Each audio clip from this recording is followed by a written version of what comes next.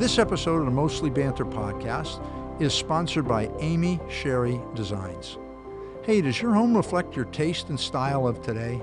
Do you see drab drapes, pilling pillows, and ragged rugs? Drawing on the unique qualities of your home and then incorporating your lifestyle taste, Amy Sherry Designs uses beautiful textiles and furniture pieces to create a space that you and your family will absolutely love. Amy uses her innovative design die to transform spaces that are not only functional, but simply livable. Don't spend another day walking around a home that doesn't suit you anymore. Please call Amy Sherry Designs for your free consultation. Contact Amy by phone at 310-386-0627. Again, that's 310-386-0627. Or check out our website, amysherrydesigns.com. AMIESHERRYDESIGNS.com. Welcome, Keith. How are you? Michael, it's a pleasure. Thank you so much. Normally I start with an introduction, so let me kind of do that a little quick. Today we have on the Mostly Banter podcast, Keith Sterling. Keith is the Deputy City Manager of Beverly Hills. I believe he started this year with that position? That's correct, in January. Okay, so that's the big introduction. So let's start at the beginning. Yes. How did you get here? Well, please interrupt me as I go because it's a very, very long story. I love long stories. And I don't want to bore you to the core, but it started a long time ago on Long Island, New York. That's Is that where I'm where you're from. born? Born there. Where? Let's see. I always have to remember. It's Rockville Center, not Rockefeller. Right. Rockefeller Center, Rockville Center on Long Island. Okay. And grew up there, loved it. About an hour from Manhattan, an hour from the Hamptons, in the middle. North side of the Right in the island? middle. Right in the middle. Right in the middle. So you could drive, 15 minutes to the North Shore, 15 minutes to the West Islip and Close. Right near. Okay, Close. got it. Yep, close to that. And it was great, and decided probably about high school that I wanted to do journalism, TV in particular, and started to prepare for a career in broadcasting. How'd you do that? Well, I think it probably helped growing up in the New York area. Not realizing it, of course, growing up there, but my local news was big time. I mean, New York City local news. Number one market? Number one market, as big as you can get. The radio I was listening to, they were really talented people. And I just always had that feeling when I was watching the news that I wanted to be in the mix, in the know. Yeah. And it seemed exciting to me, breaking news, covering those types of things. So that's when I decided I wanted to pursue broadcasting. So I went to the Roy H. Park School of Communications at Ithaca College in upstate New York. So wait, we got to pause there. So Ithaca College is right next to Cornell. Yes, it is. People that don't know. It is a gorgeous part of America. What's the name of the lake? It's Lake Cayuga. Cayuga. It is just gorgeous. I know this because my son was going to go to Cornell, and he had a whole visit, and he spent the summer program there, and it was fantastic. And I thought that this is the most magnificent place you could drive all the way around the lake. And Ithaca College is great. Didn't work out for my son. He couldn't stand the weather in the summer. I could have only imagined how we would have liked that in the winter. But Ithaca's such a neat town, a lot of organic markets and organic restaurants. Very much. So you spent time there, and did you like it? I did. It was 5 hours from home on Long Island, so I could still go home for holidays fairly easily. Winters were rough. They were rough. I mean, we had snow on Long Island, but it's a different story upstate. Yeah. Especially with the lake effect snow, they call it. So I can remember times walking to class in whiteouts, the car doors frozen shut. All those experiences. Lovely place to be.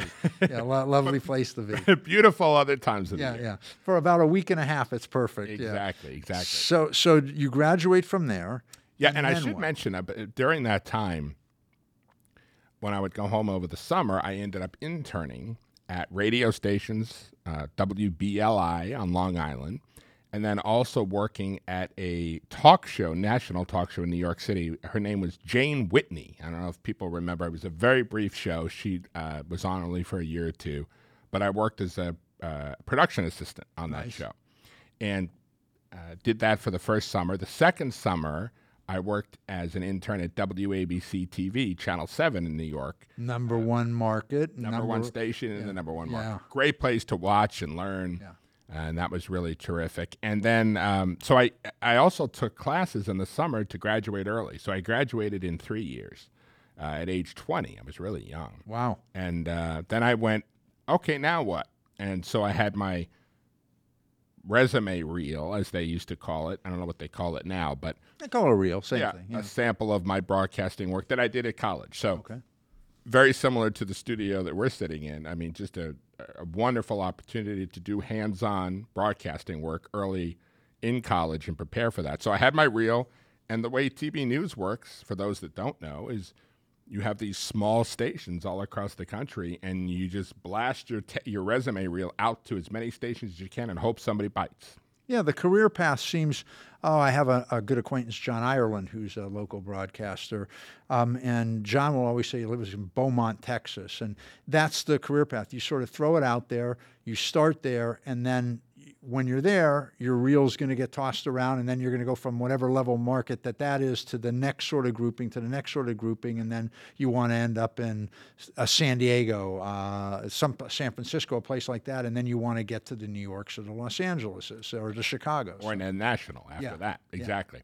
So my first job, long story short, it was about 8 months of sending out resume tapes with a call here, but then it didn't work out. An interview there, it didn't work out. Finally, in January of 1996, I got my first job offer at age 21 at KTVO TV, Kirksville, Ottumwa. Yeah. That's Kirksville, Missouri, Ottumwa, Iowa. Wow. And $12,000 a year. And What year is that? 96. Okay. And I remember telling my folks, and my folks have always been so supportive. And even when I told them that, I remember them saying, okay, well, it's the first job. And they must have been thinking, what in the world is he doing? Yeah. And so I moved out to Kirksville. And, those small stations, you do it all. I shot my own video. Yeah. I wrote my scripts. I edited my own tape. And then I introduced it on the air. So you work really hard to do all the jobs with the plan that eventually you'll move to a city where you don't have to do all the jobs. Yeah, I heard Adam Carolla once had made a statement. His friends were making fun of him when he first started in radio with Jimmy Kimmel because the local radio station, I think it was KISS or something out here, was paying him $50 a bit. And his friends were going, you're working crazy for $50? He says, I should be paying them for all the experience that I get. So when you're saying you take a job at $12,000 a year in 1996, that's tough go, but it shows how dedicated you are to doing it. Okay, so you're there for how long? 6 months. 6 months. No contract. No contract. Sometimes in TV. So why did you leave for a better opportunity? I did. Okay. Bangor, Maine. Bangor, was Maine. next. You moved up in the world. Yeah, you moved from east, who knows what, Missouri, Back to the Northeast. back to the Northeast And that in was Maine. $18,000 a year.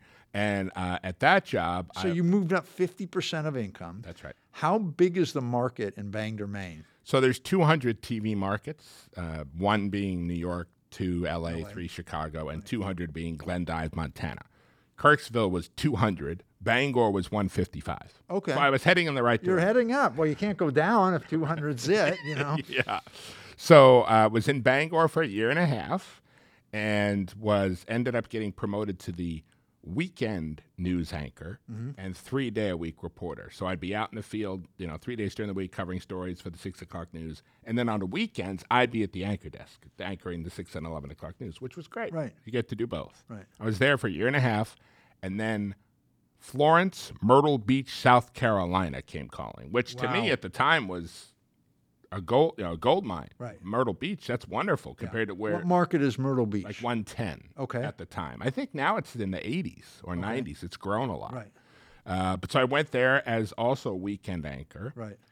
And I don't mean to be personal with money or anything else. Oh. So does the pay go from 18,000 from that market to what? 25. To 25. We're headed the right direction, Keith. I have to tell you. And at that time, I was 23. Okay, yeah. So So- it's not now. We're okay. We're okay. We're still half of what a teacher makes in Los Angeles or New York, but we're okay. Okay. Yep. And I loved it. Yeah. And that's the thing I think back to it now. And it's still is hard for me to believe that I was doing that and didn't think twice about it. I mean, I knew I wasn't making a lot of money, but I was so into the work and so into the job that I just didn't really care. So I'll tell you a big secret. You weren't really working. You were doing what you like doing for money. Right. Once you start working is, hey, Keith, I'd like you to pay you to, would you kindly help me wash cars this weekend? Right. That's work. It's not something you want to do. Hey, can you help me hang drywall or, do something like that? That's working. I'm kind of like that. It's like I've been very fortunate, very blessed in life, very, very, very privileged to have the life that I've had doing what I like doing. And nobody says you can't do it. Hey, I'm doing a podcast because I like doing a podcast. Hey, I represented athletes. It's like, that's the way at it. Okay, so now we're moving up. So I was the weekend anchor Myrtle Beach, and then after 2 years, the weeknight anchor position opened, and I was promoted into that role. So I was 25, making at that, I think when I got promoted, about $40,000. Now you're called talent. Yes. And then I was anchoring the 6 and 11 o'clock news Monday through Friday on the ABC affiliate, Myrtle Beach. And that was great. That's kind of impressive. That was great. 25 years old, that's Yes. pretty impressive. Yes. Okay. And I did it for 3 years. Okay. And again, not personal, but I Yes, have of to ask, course. what's the salaries at that time? 40, 42, 45. And this is what year now? This would have been 2000 to 2003. Ooh, right in the time of the political 9/11 and all of that other stuff. Wow. Yeah. Wow. Again, not a lot of money, but But today's better. dollars, to equate it, that's probably like 80s, yeah, 90s. right in the 80s, 90s, and for LA people that will listen to this, obviously these numbers don't make a lot of sense, but there's adjusted indexes that one can look it up. But it's certainly upper middle class income for a single person at that time. Okay. Yeah. So now we're there. And then I got married. Okay. And my wife at the time was also a news anchor. Okay. We worked at the same station in Myrtle Beach. She was receiving a lot of interest from a lot of stations across the country, and agents wanted to represent her. So when you get to a certain level in broadcasting, you can get picked up by an agent. Yeah. And it's changing a lot now with the changing landscape of local news, but they're still there. They're still out there. And so... Well, let's pause on that for a second, because I've spent 18 years as an agent in baseball and NFLPA and MLBPA, and I developed a niche towards the end of the career of let me represent non-players. Let me represent executives and management and people involved on the outside because they don't really have representation. So when you talk about agents and newscasters, it's the agent's job is different. It's sort of like, can you quietly feel for a better job for me, whereas I'm not going to muddy the waters from where I'm at now. So that's people should understand that. And broadcasters, they don't want to come out and say, I'm looking for an agent, because that will make the management for wherever they're working thinking, well, you don't like it here. You're climbing up the ladder. We got to find replacements for you. But unfortunately, that's the real business. So your then wife is solicited by, it's probably a bad word, but she's sought after by a TV station in Phoenix, okay, which is a big market, like probably at the Phoenix? time, market 25? 15 or something. Oh, really? Big. Where's Houston? I would think Houston's pretty big because it's a big top city. 15-ish, yeah, close Okay. to that. So she was approached by the station for Phoenix, and it became apparent to me at the time that it was going to be very difficult for us to find 2 on-air positions in the same city. Place. Yeah. And so I had to make a decision. Am I going to try to get a position in Phoenix? Am I good enough to get a position in Phoenix? Are we going to have a commuter relationship where I live in another city and commute? And so I made at the time, here's what I remember. I remember sending my resume reel. At this point, I had been an evening anchor in Myrtle Beach for several years, doing really well. It was really Holding your own share-wise own. and ratings. And I remember sending out the resume tapes again, and I wasn't getting I was getting mediocre interest. And it reminded me of the 8 months I spent after college banging down doors and begging people for the time of day.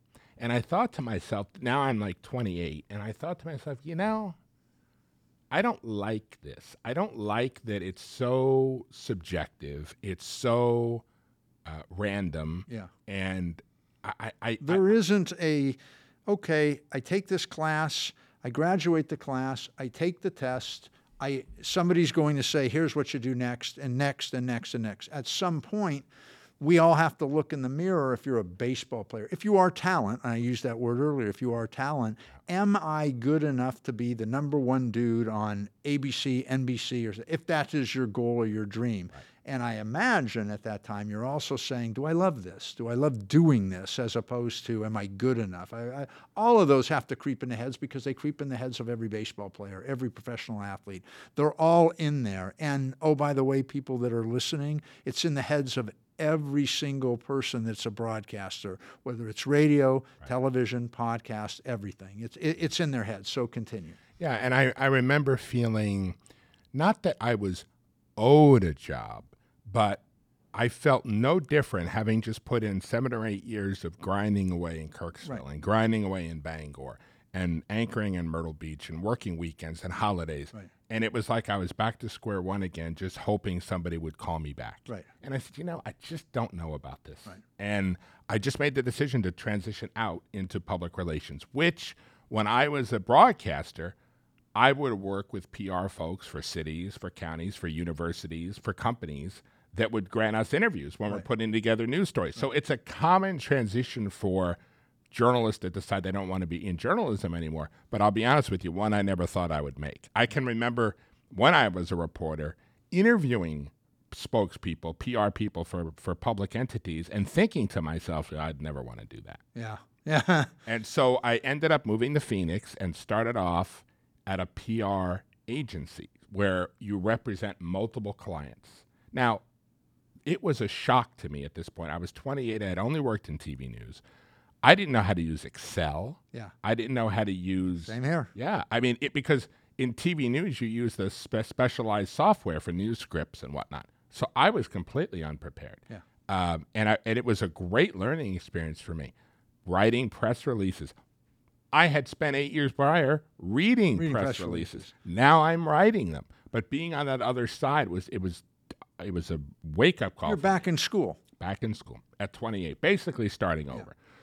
So long story short, I told you when you asked me the question, how'd you get here? Hey, this is what this podcast is really about. It's getting to know people. It's getting to know their stories and Beverly Hills is the background and the theme, and we'll get to Beverly Hills. But I love the journey, and I can see how animated you are when you're telling your story. When you ask people to tell the story, it benefits others, Keith. It really does. People will go, well, I'm thinking, or how do I do this? And then, oh, you made it out the other side. So, let's continue this story. So we're in Phoenix. And by the way, it's so lovely there that for people that don't know, if you sit in a cafe, they'll have misters outside, and you can watch people go by in August, and they will just randomly burst into flames. Yeah, right. They will just randomly burst into flames. So, you go from these climates. That's a whole other thing. It's like you're used to New York, which is humid and hot and crazy, and then snow, and then this, and that's where you grow up. And now you go to Maine, which is a new kind of cold, and then you go to Myrtle Beach, which is not really cold. It's back to the humid, and it's back to the muggy, and it's sort of southerny. And now we're going to Phoenix. Now we're in Phoenix, and we're there for about 3 years, and it was a great experience for me. I repped PR for a restaurant, a high-end Italian restaurant, a doctor's office, a condo project in downtown Phoenix, met with reporters to garner media coverage. It was a great experience. And you know that from your reporter experience, which is for people listening that want to say, well, where do I or how do I? You draw upon what you know, and you apply it to what you're doing and what you want. So that's cool. How can I sell this as a story? How can I make them interested? So when do you leave there in Phoenix to come? Where do you go next? So we're there for 3 years, and then now we're 30-ish, 31. I'm 31-ish. Yeah. My former wife gets a news anchor job offer in Tulsa. And I, at this point, had worked at the PR firm. I wanted to be a spokesperson for a public entity. That was really what I wanted to ultimately do, because it's very similar to the folks that I worked with when I was in TV. So the city of Broken Arrow, Oklahoma. You know who's from there? There's a very famous baseball player in Los Angeles who was a Los Angeles Dodger for 1,000 years, played shortstop. I should know this. You should know this. And I know this because of the wonderful late Vin Scully, Bill Russell. Bill Russell. That is right. That's right. But Bill Russell and Kristen Chenoweth. That's the other. There's another one. Okay. President. So we moved to Oklahoma, and I was the public information officer, which is basically the spokesperson, PR person for the city of Broken Arrow, Oklahoma. And we were there for 3 years, and great experience. Tulsa's not a huge city. No. What market share is that? 60s. Okay. In the 60s. We're moving. We're headed. She was a reporter in Phoenix and anchor in Tulsa. So smaller city, but bigger position. Got it. So we were there for 3 years. Now, during this time, ultimately, so now we're approaching 2009. So for the listeners, we're getting there. Yeah. My family, my brother moved out to San Diego after college. He went also to college upstate New York. He was so cold. He said, I'm moving to San Diego. Yeah. My parents didn't know where to retire. My brother says, come out here. And so I said, I gotta get out there too. So I start looking for communications jobs in California from Tulsa. City of Burbank. I end up interviewing and get that job. So I go from Broken Arrow to Burbank in 2009. Okay. My spouse joins me. She comes out and ends up doing some freelance work in LA. Because that's a challenge. Now, again, you're sort of thinking of actors. You know, it's hard for celebrities to be married to celebrities when one has to go work here, or even baseball players.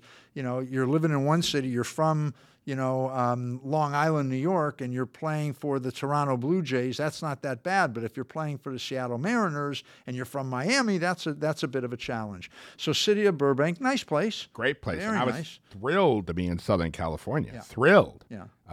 And Television town. Yep, 2 hours from my folks and my brother, and love the weather. Nice. There for 3 years at Burbank, and then Now we're in our mid-30s. we're 34, 35, 36. Okay. And my former spouse gets a news anchor offer in Salt Lake City. Okay. Are you dizzy? You look.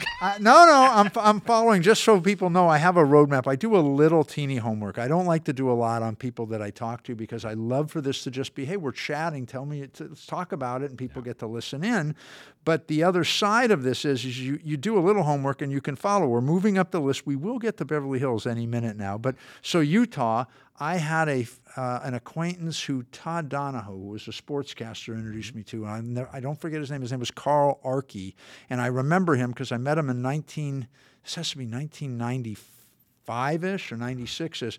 Really nice guy, and explained to me how lovely Salt Lake City is. I had been there before, but I never ever thought of what kind of a market that is. So what is that market? It's like in the 30s. Okay, so we're really getting, it's moving up there, but now it's when you go from 200 or whatever, 180 to 30, that's an easy climb. Going from 30 to 1, that's a much more challenging climb. That's right. So how long are you in Utah? So I ended up getting a great job from Burbank as the director of communications at the University of Utah.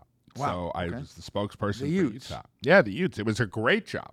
And there were a few eyebrows I remember when I came in from the outside, because you have a lot of folks that were from Salt Lake that wanted that job. Yeah. And here I had come in from Burbank. To speak to colleges and branding, I was talking to one of the administrators at Beverly Hills High School earlier today. It's very challenging for people to get into college, and the brands need a national brand.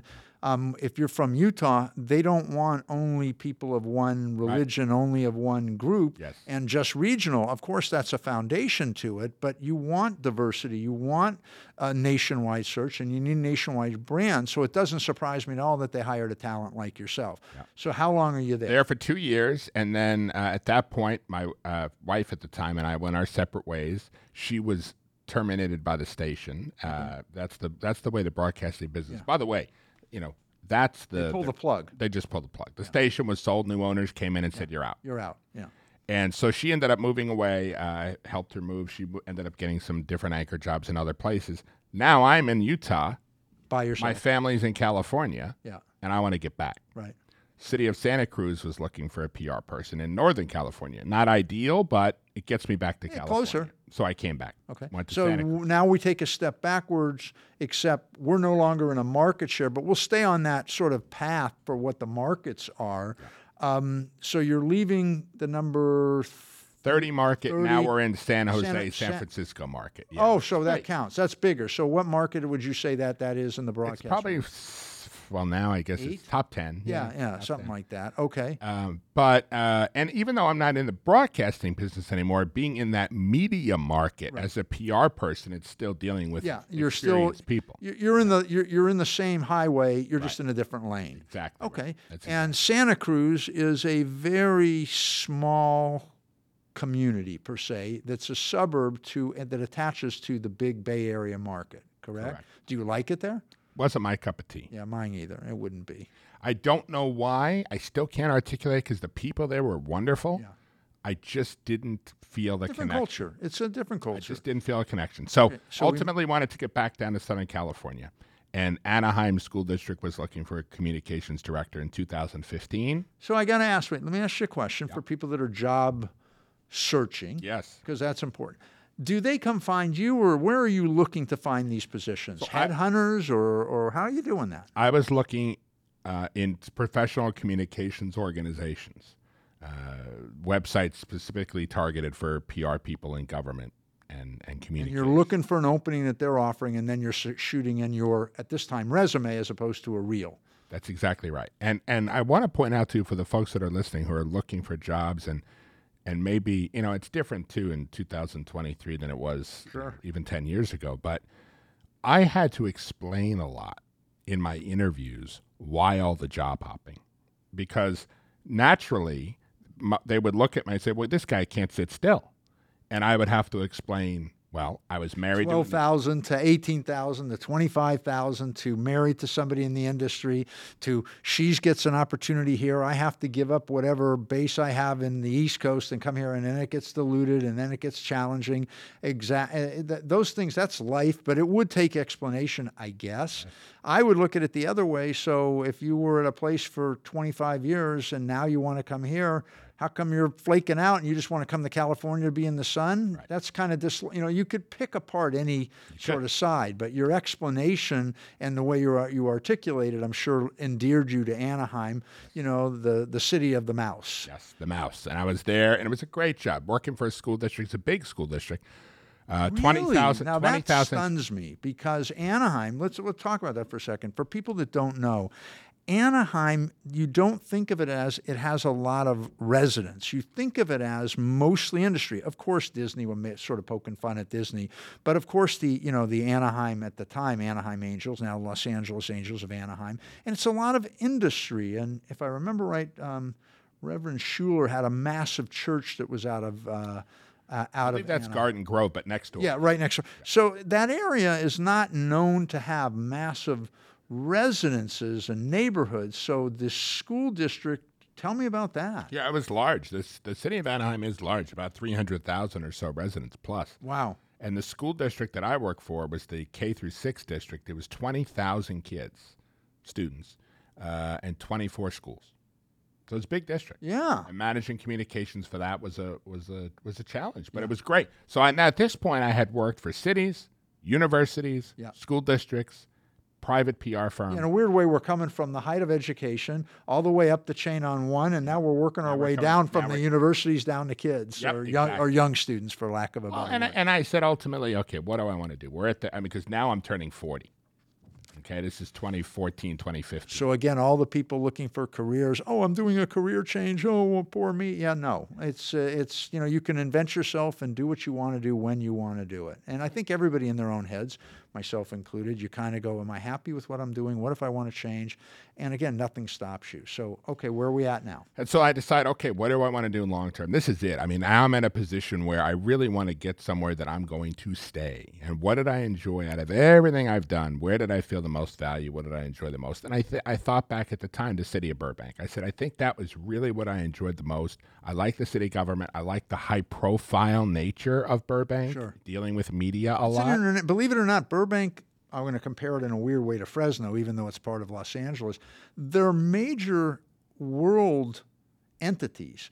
Fresno, what do you bring that up for? They have agriculture. Their product, what comes from California in the Central Valley, is huge. What comes from Burbank, their export is television, film. All of those things come there. Now, of course, we have in Los Angeles Culver City, which is similar to that. But one was known as film and one was video. Now they're sort of all intertwined with just media and just entertainment, and it's kind of cool. Okay. Yeah. So it was a great. So I thought, I'd really like to do something like that again. And so being networked in at Anaheim School District PR, I'm still in the PR group of California. I know who's where and what's happening. And I see the public information officer position for the city of Beverly Hills. And this was in June of 2018. And I went, that's the one. That's the one. Okay. Burbank was great. Utah was fine. Everything I've done. But I would love that opportunity. And so interview, very competitive process. And long story short, you got the job. Got the job.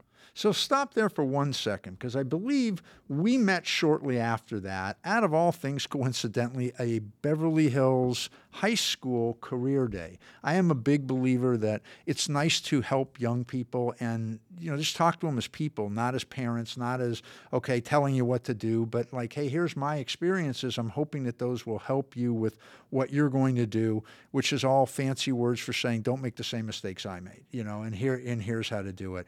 And we just sort of clicked in that we were in the same room. There were three of us, and it was just fun because they kept bringing the students in. We didn't have to go anywhere. So that was neat. So you get the position, and I'm not asking you if you know the salaries there, but I know that City of Beverly Hills people are nicely compensated. It's a wonderful city. It is Mayberry on steroids, for lack of a better word. Well, and I'm very transparent. First of all, as a public entity, the salaries are public I know. info. People could look it up, and but I'm we're not fine. looking But at it. no, I have no. And actually, we left off the salaries on some of those other jobs, so it's important, I think, for people to know, thinking about it. So when I worked at Burbank, Broken Arrow, Oklahoma was about 75 to 80,000. Okay. Burbank was about 110, 120. Utah was about the same, even though it was at lower cost of living. It paid well, about 100. All of a sudden, you feel kind of, ooh, I'm doing good. Yep. Santa Cruz was about 125. Anaheim, the same, 125. And then Beverly Hills, when I started, maybe 140 or something like that. So nicely compensated. Took time to get there, but got there. Yeah. And so it was amazing. I mean, right off the bat.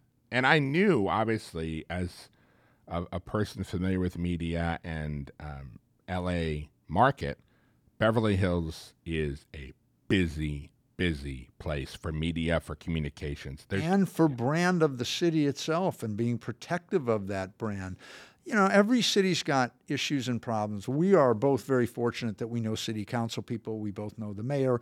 By the way, congratulations to Keith Sterling. He joined Beverly Hills Rotary. I always like to put that in there. And he was just inducted last week, and it's a long time coming, and it's wonderful to have you as a member. And we're very fortunate because even Beverly Hills Rotary is renowned through the Rotary International community in that it's probably the top club in the top group because you have such like beget like minds. People may not agree on how you solve a political problem. You're always going to have a divide in a room when you have somebody who's a congressperson that's from one political party versus the other. But the city brand itself and what we do is just so important, and it's just so cool. So for you to be a part of that, that's awesome. And you've grown within the city of Beverly Hills. And I read somewhere that you were given a very prestigious award. You were given the 2020 Employee Excellence Award for outstanding job performance for achievements spearheading various public information efforts throughout the COVID-19 pandemic. What does that all mean? Well, and I always like to say, other than you're a good dude. Well, thanks, but it was, and I always say it was a team of us because COVID was for all communications people a challenge. Here we were in this era of unprecedented pandemic, people nervous, scared, vaccine mandates, mask mandates, trying to communicate businesses of how am I going to pay my rents if I'm not open to the public? Just be real to it, right? Restaurants, everything is all there, yet we have a brand to deal with. We have life to live. That's right. And then we also had a time of civil unrest in 2020 with protests and demonstrations. And it was just a time of turbulence. Yeah. And so trying to put information out, and I always say, we're never perfect and didn't do a lot of things right, but we tried to be timely in our communication with the public, with the residents. I'm going to say something that may or not be thought of as controversial. I will say I always believed, even though I'm not a resident of Beverly Hills, that the city of Beverly Hills, their intentions are always admirable. Always. Doesn't matter if we're right or if we're wrong or if we have this or that. It's always admirable. I can't say that for other parts of our government. And that's not to be a contrarian, but it's like you just look at it as our entity in Beverly Hills is a jewel, and it's multifaceted. You've got tourism, which is big. You've got businesses, which in my mind are that. You've got residences. You've got people yelling and screaming at each other over whether we should do this development or that development. And then you have the visionaries of, we don't want to look like this in 10 or 20 years. And your job, if I'm understanding it right, as you've grown through this, is to sort of help navigate that. And now you're the deputy city manager. Okay, so we're in Beverly Hills. We've chatted for a while, and I'm loving this podcast and loving spending time with you. Tell me what the deputy city manager and the city manager does. So the city manager, think of as the CEO of the organization. And we also have an assistant city manager, Ryan Golick, and then I'm the deputy city manager. So switch city manager for CEO or chief administrative officer. Okay. The way the structure of our government works is we have 5 council members. Yes. And by the way, I just have to do a shout out, obviously, to the council who I've gotten to know over my 5 years here, and they have been such wonderful supporters. I'm not to like all of them for getting their, irrespective of their political positions. It's hard. They're all likable people. And as you said earlier, even Les Friedman, who I will shout out, the UCLA guy. Right. But they all have the best interests of the city at heart. Like you said earlier, that they really do. They really do. And I think about Lily Bossy, just everything. A jewel of the city. She's done for me. Julian Gold, jewel of the city. Sharon Nazarian, jewel of the city. Of course. John Mirish, who's been on the council forever, and working with him and working with all the folks at the city has just been a blessing for me. But I'll tell you, it really what I like about the current role, deputy city manager, is I get to work even more closely with the city council. Now, I've always done that in my role as the communications officer, PR, interviews, etc. But now I work even more closely on our council meetings, our agendas, topics that are discussed. I also oversee our relationships with the chamber, the Conference and Visitors Bureau, Rodeo Drive. So Chamber of Commerce, all the Rotaries, all of these things in our city that, we're so, I don't want to overuse the word, but we're just blessed. We're very blessed by all of this, and we're blessed by quality people that do this. So my job is to do those roles, as well as still overseeing communications and PR with the great team that we have, but then also supporting Nancy and Ryan, when Nancy's out or Ryan's out, and working with our department directors, which include fire chief, police chief, director of public works, runs the gamut. And so it's. You like it? Love it? Where are you at? I love it. And I feel, it's funny because I always remember my mom telling me one time that she went, and we're not by any means of the supernatural, but she got as a gift back when I was in high school some psychic reading. And she always remembers that the person told her about me, her older son, that he's going to take a while to get there. And he's going to zigzag and go way all over the place, but he'll get there. Yeah. And I feel like after everything I've just described to you, you got here. I got it. So let's sort of not transition away, but now we know a little bit about how you got here. Let's talk about you, the person. What do you do outside of work? What do you like? Well, I really love, and it's funny because I've tried to do more of a work-life balance, because I'll tell you, in TV news, that's your life. Yeah. I mean, you live and breathe news. You live and breathe that business. And so even when I transitioned out, which is now 20 years ago, I was 28 at the time, 48 now, it was tough to make that adjustment not to run home and watch the news every night. Yeah. I think it's that way for a lot of people because the news today, how you consume it, is so differently consumed than when we were younger. Newspapers, thing of the past. Now, I love the Courier because I can still touch a physical newspaper. So do I I. can't get used to the digital pages of the know. Courier, but I will eventually because they'll start to do more in media and things like that. And by the way, that's a jewel of our community also. But what do you do? But I love to go to the beach. I love boating. I will be totally honest. My biggest habit probably is eating out at restaurant. I love going out to dinner. So let's talk about those. Do you spend your time in Beverly Hills restaurants? I do. And I moved to the city earlier this year. And so I live in a great section just south of Wilshire over by Saks in that area, and I just love it. And I walk to... Healthy. That gives us a feel that most Los Angeles, as everyone knows that's listening who's in Los Angeles, we are going to drive our car 100 yards, park it, and get out and go in, as opposed to let's walk that. And when you walk, it's a completely different perspective. And Beverly Hills allows residents, I see them, they walk all of the time. I'll never forget a celebrity named Richard Benjamin, who's very well known. He was a resident of Beverly Hills forever. I assume he still is, if he's still around. And I would always see him walking in the flats every morning when I'm coming into work. He'd always wave, just nice way to live.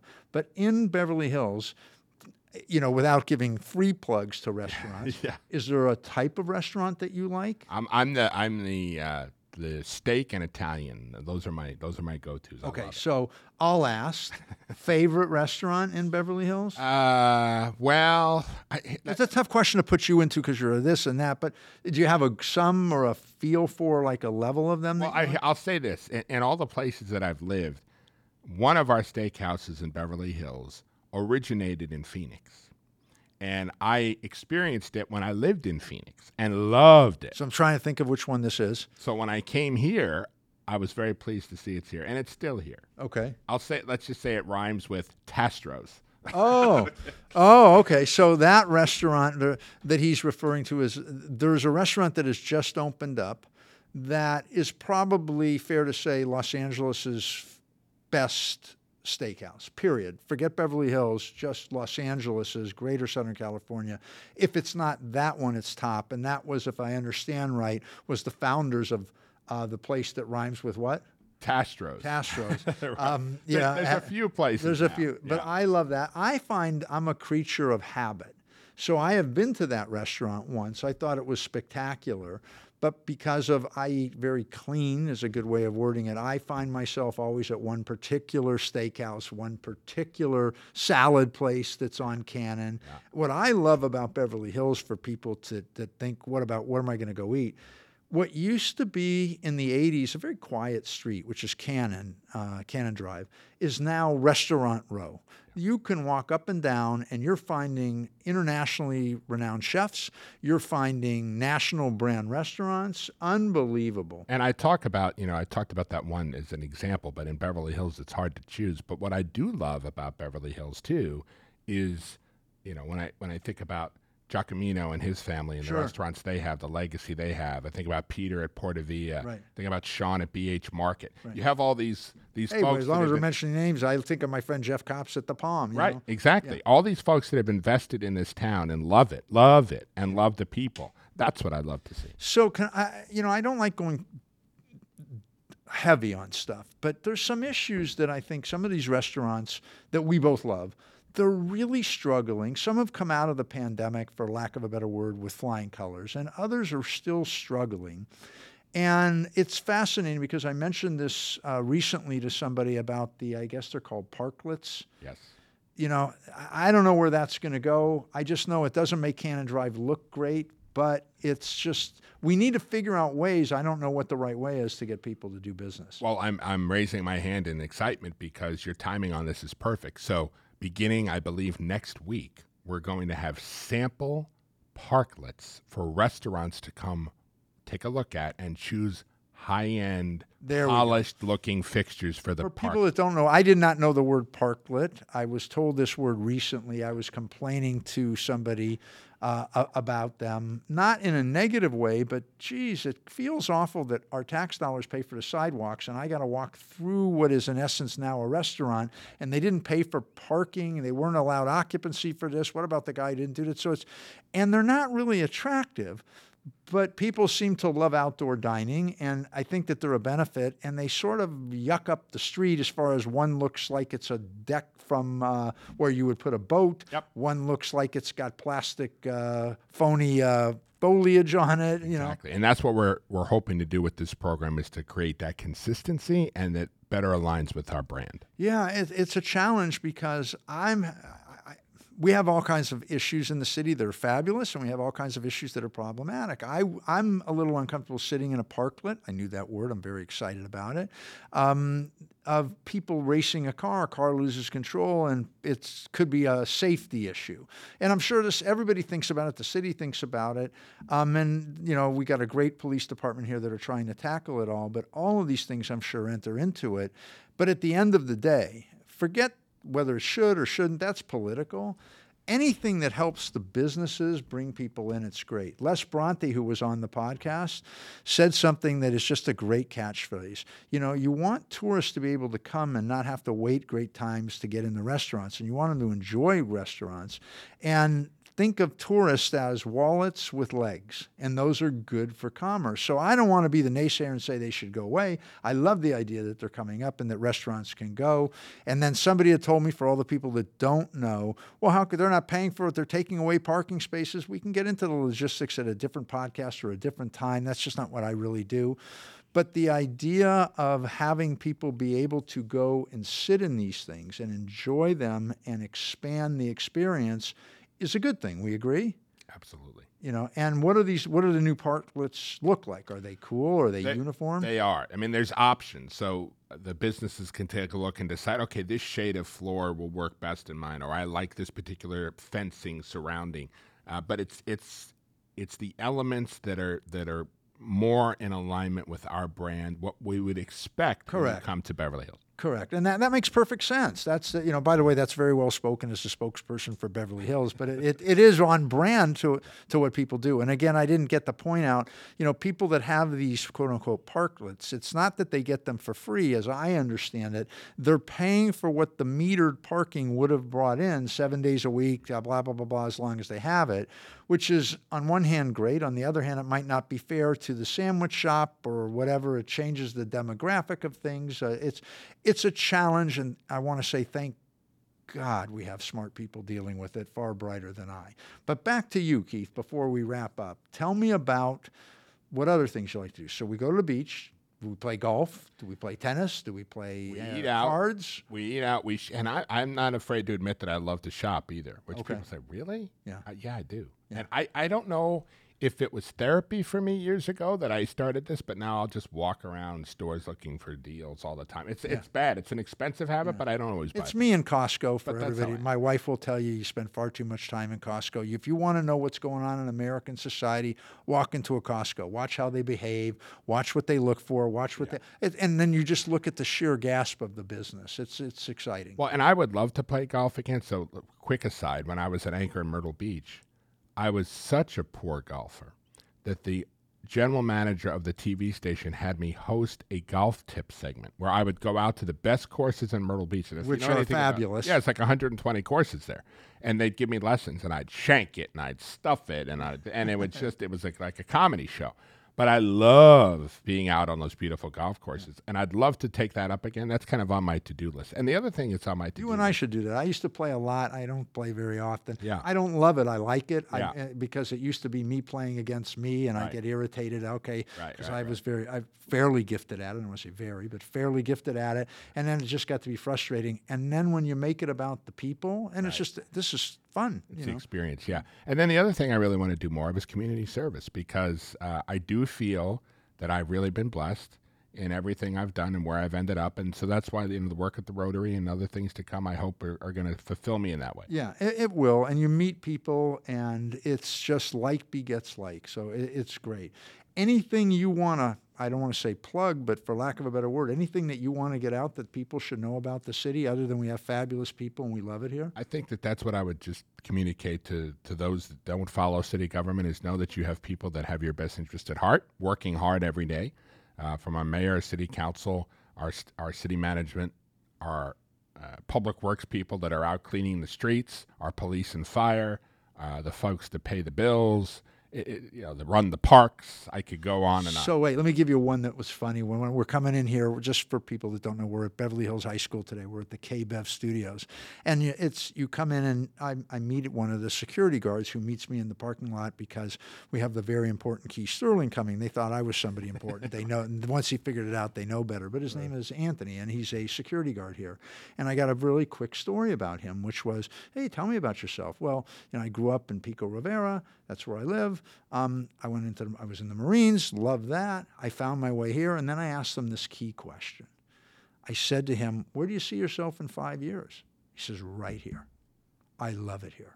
I just was so impressed. So, he won't hear this, I don't think, but those are the moments that touch me and that mean something to me, and that you meet people here, they seem to generally like their job. Everybody can have bad days, but the theme is, hey, let's do it right. Let's be kind of cool, from the police chief down to anybody who's working with us. So as a friend, I thank you for doing this. As a now fellow Rotarian, thank you for that. And I will call on you for favors. And by the way, I have to ask, are you okay with this logo now? The logo looks great. I don't see the shield. The trademark shield is nowhere to be found.